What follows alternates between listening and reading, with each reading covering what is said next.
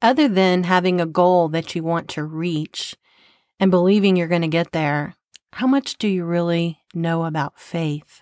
Even though you don't see it happening at the moment, can you envision that goal or that dream that you have? Can you envision it? And then can you see yourself working towards it?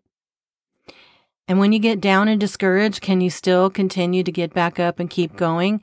Do you have enough information on faith to know to do that? Well, that's our topic for today.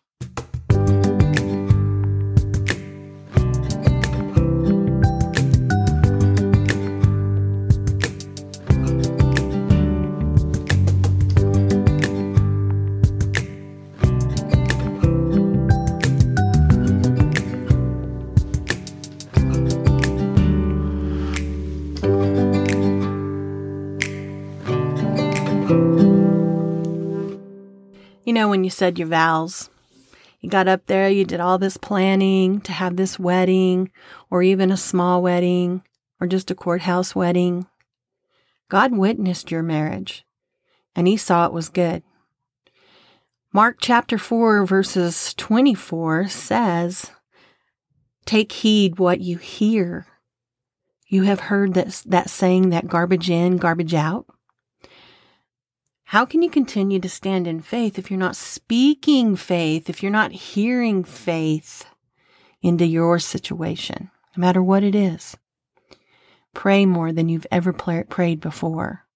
You die to yourself, to your selfishness, and you realize that Jesus gave Himself. He wasn't selfish. He gave Himself for us, and we didn't even love Him. He is our example as to how to love our partner and love whether he or she loves us right now or not. Jesus says, "Love them as I have loved you." That's where the rubber meets the road here. This should be your first priority when it comes to love. This is your partner in life, and a lot about them says a lot about you. And a lot about how you love them says so much about your marriage. People think they have to have these big, elaborate weddings, like as if somehow that's going to make their marriage more special than yours. It's not true. The marriage comes after this wedding is over. And that is where the rubber meets the road. That's when we see how they interact with one another and the way they treat one another and how successful their life will be. Because everything, when you involve God in it, when you're a Christ-centered marriage, I'm not saying it's easy, but what I'm saying is things flow so much better together. So in Matthew chapter 6, verse 33, it teaches us, "But seek ye first the kingdom of God and His righteousness, and all these things shall be given to you." This includes your healed marriage. For you to learn to operate in love at all costs gives Satan no right to hinder your prayers. He knows no such love. He knows no such love. You must have your faith put into action. It demands it. You can't just speak it. You must act like it. God says that. He says that faith without actions is dead. You will find this in James chapter 2, verses 14 through 16. And an example to you is where Nahum the leopard had to go wash in the river 7 times. And he was already really mad about it, for it sounded like a silly action to have to go take. But he did, and guess what? He was healed.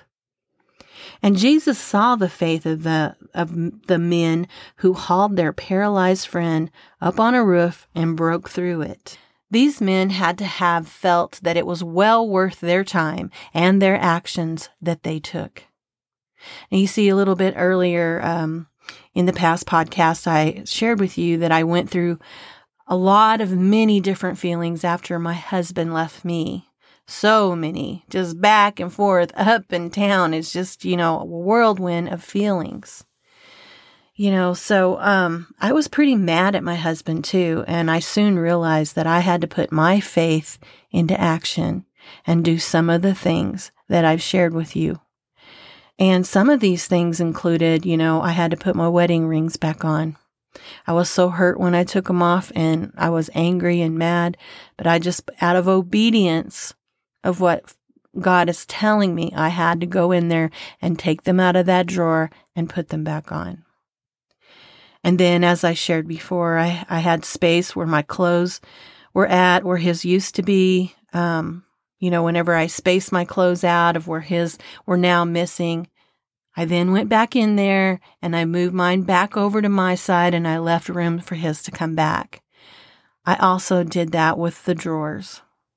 I put my Bible on his pillow at night, and I spoke positive of him, my husband.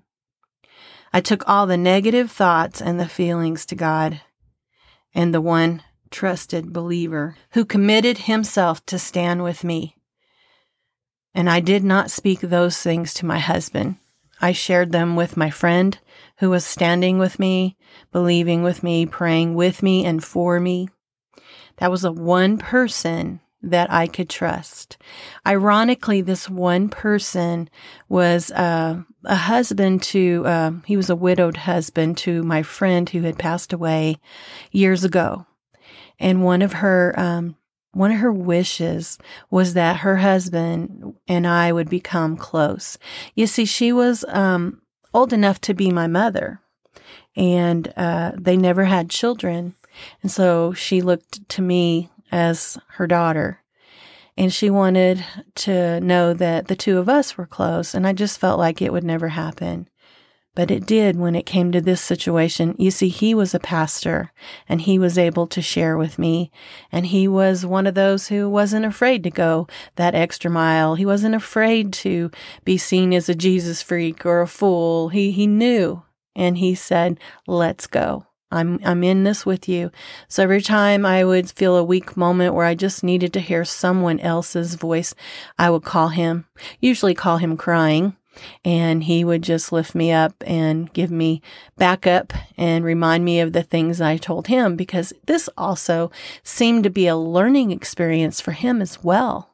Because he needed to be reminded of these things. He needed to have to dig in the scripture and have to look and find as well. So both of us were benefiting from this. And I thank God that I had him in my life. And I thank God that my friend had wished that and prayed that, because, there was coming a time that I was going to need that support as I walked through this trial, as I felt like it was. So you see, patience is really vital, because depending on what your actions are and what your works are showing, it can also negatively reflect that you don't believe that God is going to heal your marriage or whatever situation that you're in. So be really careful.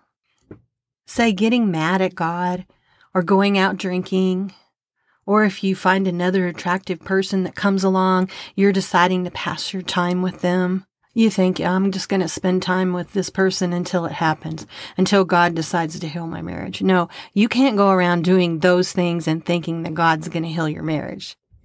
That is most definitely a lie from the pit of hell.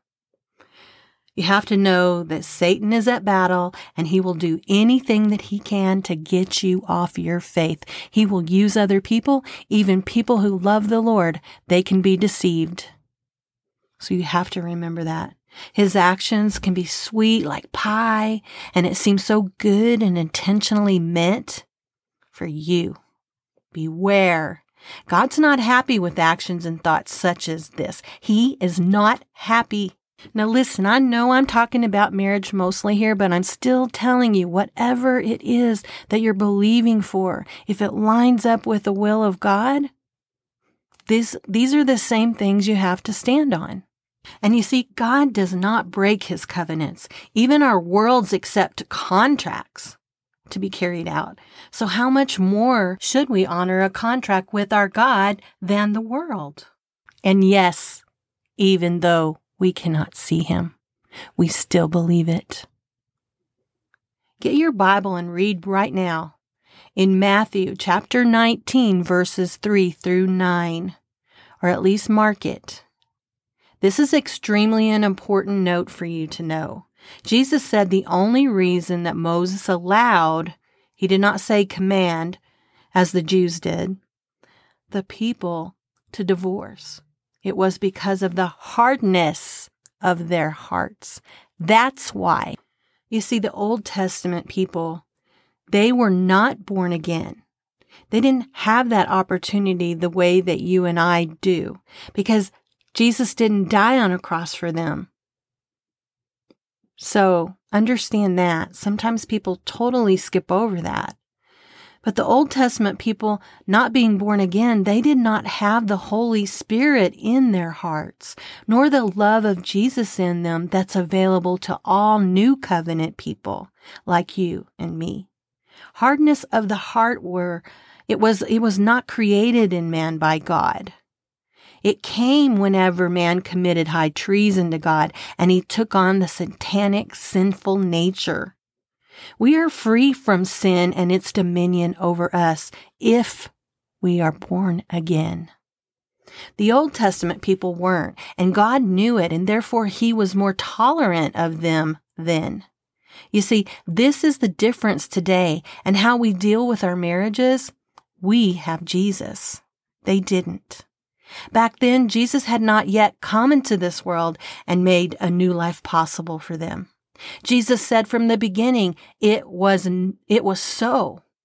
And before man was given dominion over this earth to Satan. In other words, God didn't provide a divorce clause for Adam and Eve. It came with the law as a provision until Jesus came. He has come and he has risen. This is our good news. This is our good news. Jesus said in Matthew chapter 18, verse 22, we must forgive each other, not 7 times, but 70 times 7. This includes even adultery. God didn't intend to leave men or women with hard hearts. In Ezekiel chapter 36, verses 26 through 28, God tells us, I will give you a new heart and put a new spirit in you. I will remove from your heart of stone, and I will give you this heart of flesh. And I will put my spirit in you and move you to follow my decrees and be careful to keep my laws. Then you will live in a land that I give your ancestors, and you will be my people, and I will be your God. So even if you have a spouse that's not saved, it is according to God's will that any person be saved. 1 Timothy chapter 2, verses 3 through 4, it says, this is good and pleases God our Savior, who wants all people to be saved and to come to the knowledge of the truth. 1 Corinthians chapter 7, verses 10 through 16 tells us, unto the married I command, yet not I, but the Lord. Let not the wife depart from her husband. And if she departs, let her remain unmarried, or be reconciled to her husband, and let not the husband put away his wife. But to rest I, not the Lord, if any brother hath a wife that believeth not, and she please to dwell with him, let him not put her away. And the woman which hath a husband that believeth not, and if he be pleased to dwell with her, let her not leave him. For the unbelieving husband is sanctified by the wife, and the unbelieving wife is sanctified by the husband. Else where were your children unclean, but now they are holy? But if the unbelieving depart, a brother or a sister is not under bondage in such cases, but God hath called us to peace. For what knowest thou, O wife, whether you shall save thy husband? Or how knowest thou, O man, whether thou saveth thy wife? The first 4 verses again repeat in the Lord's commandments about no divorce. And here is verse 15. On the first glance, it seems to contradict the first 4 verses. However, depart does not mean divorce. It simply means if your partner has left you or threatens to leave, be cool. Keep the peace. If he goes, he goes.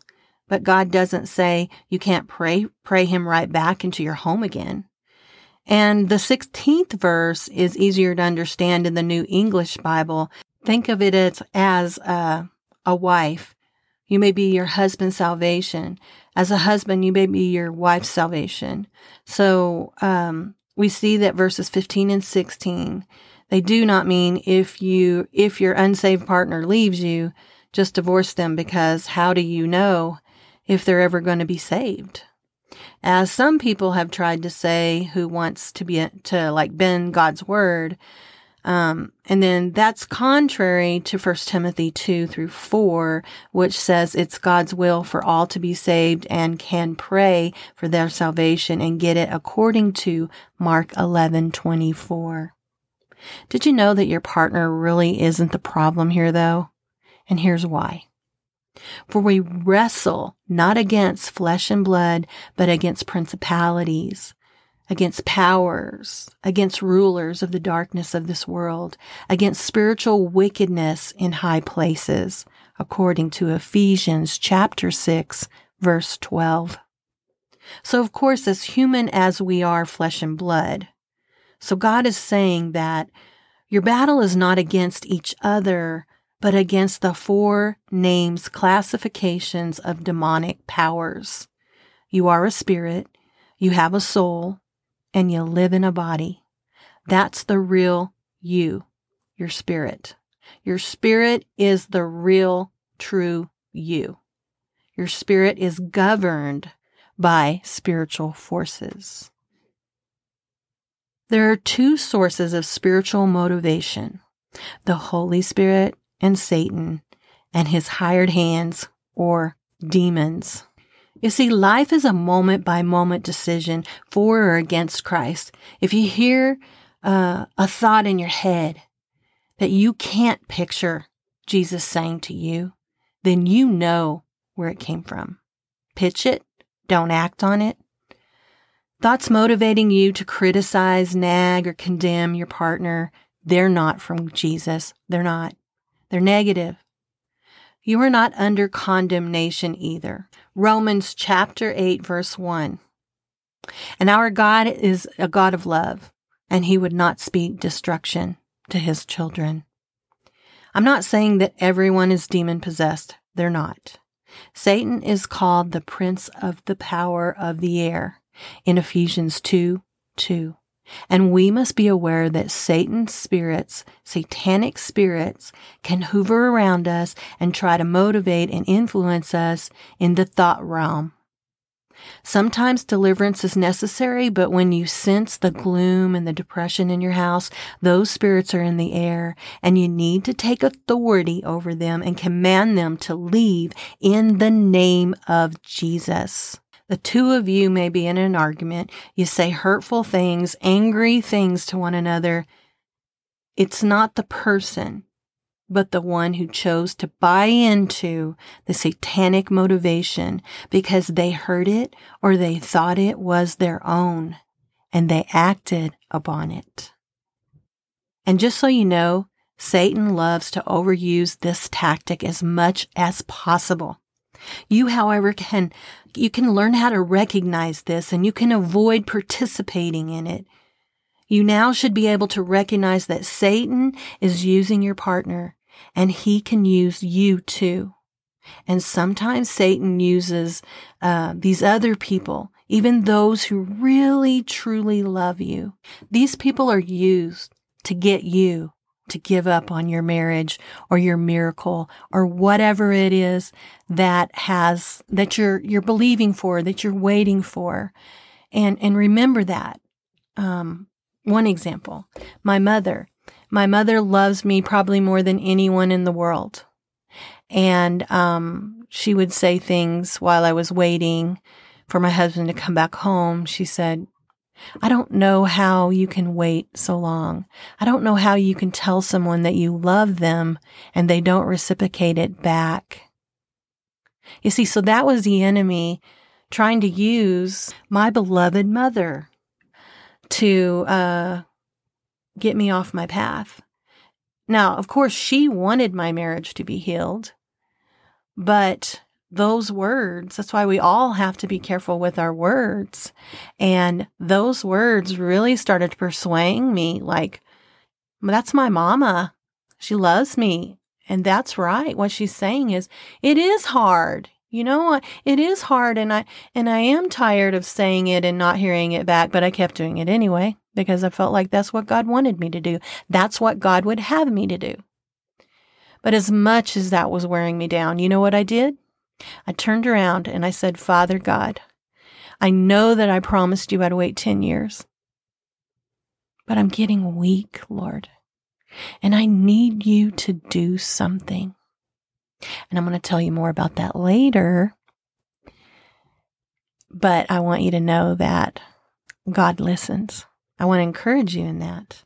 There is so much stuff here that I could share with you, and I could just go on and on right now. But I'm giving you chunks of it, enough to digest. And so when we meet this next time, we will be talking about how we have authority. We have authority in Christ, and we have all authority over the enemy. And that is great news. And we're going to talk about more about how we need to exercise that authority. So be ready for that. You have a great night, a great day tomorrow, and I will see you back here. And remember, I love every one of you.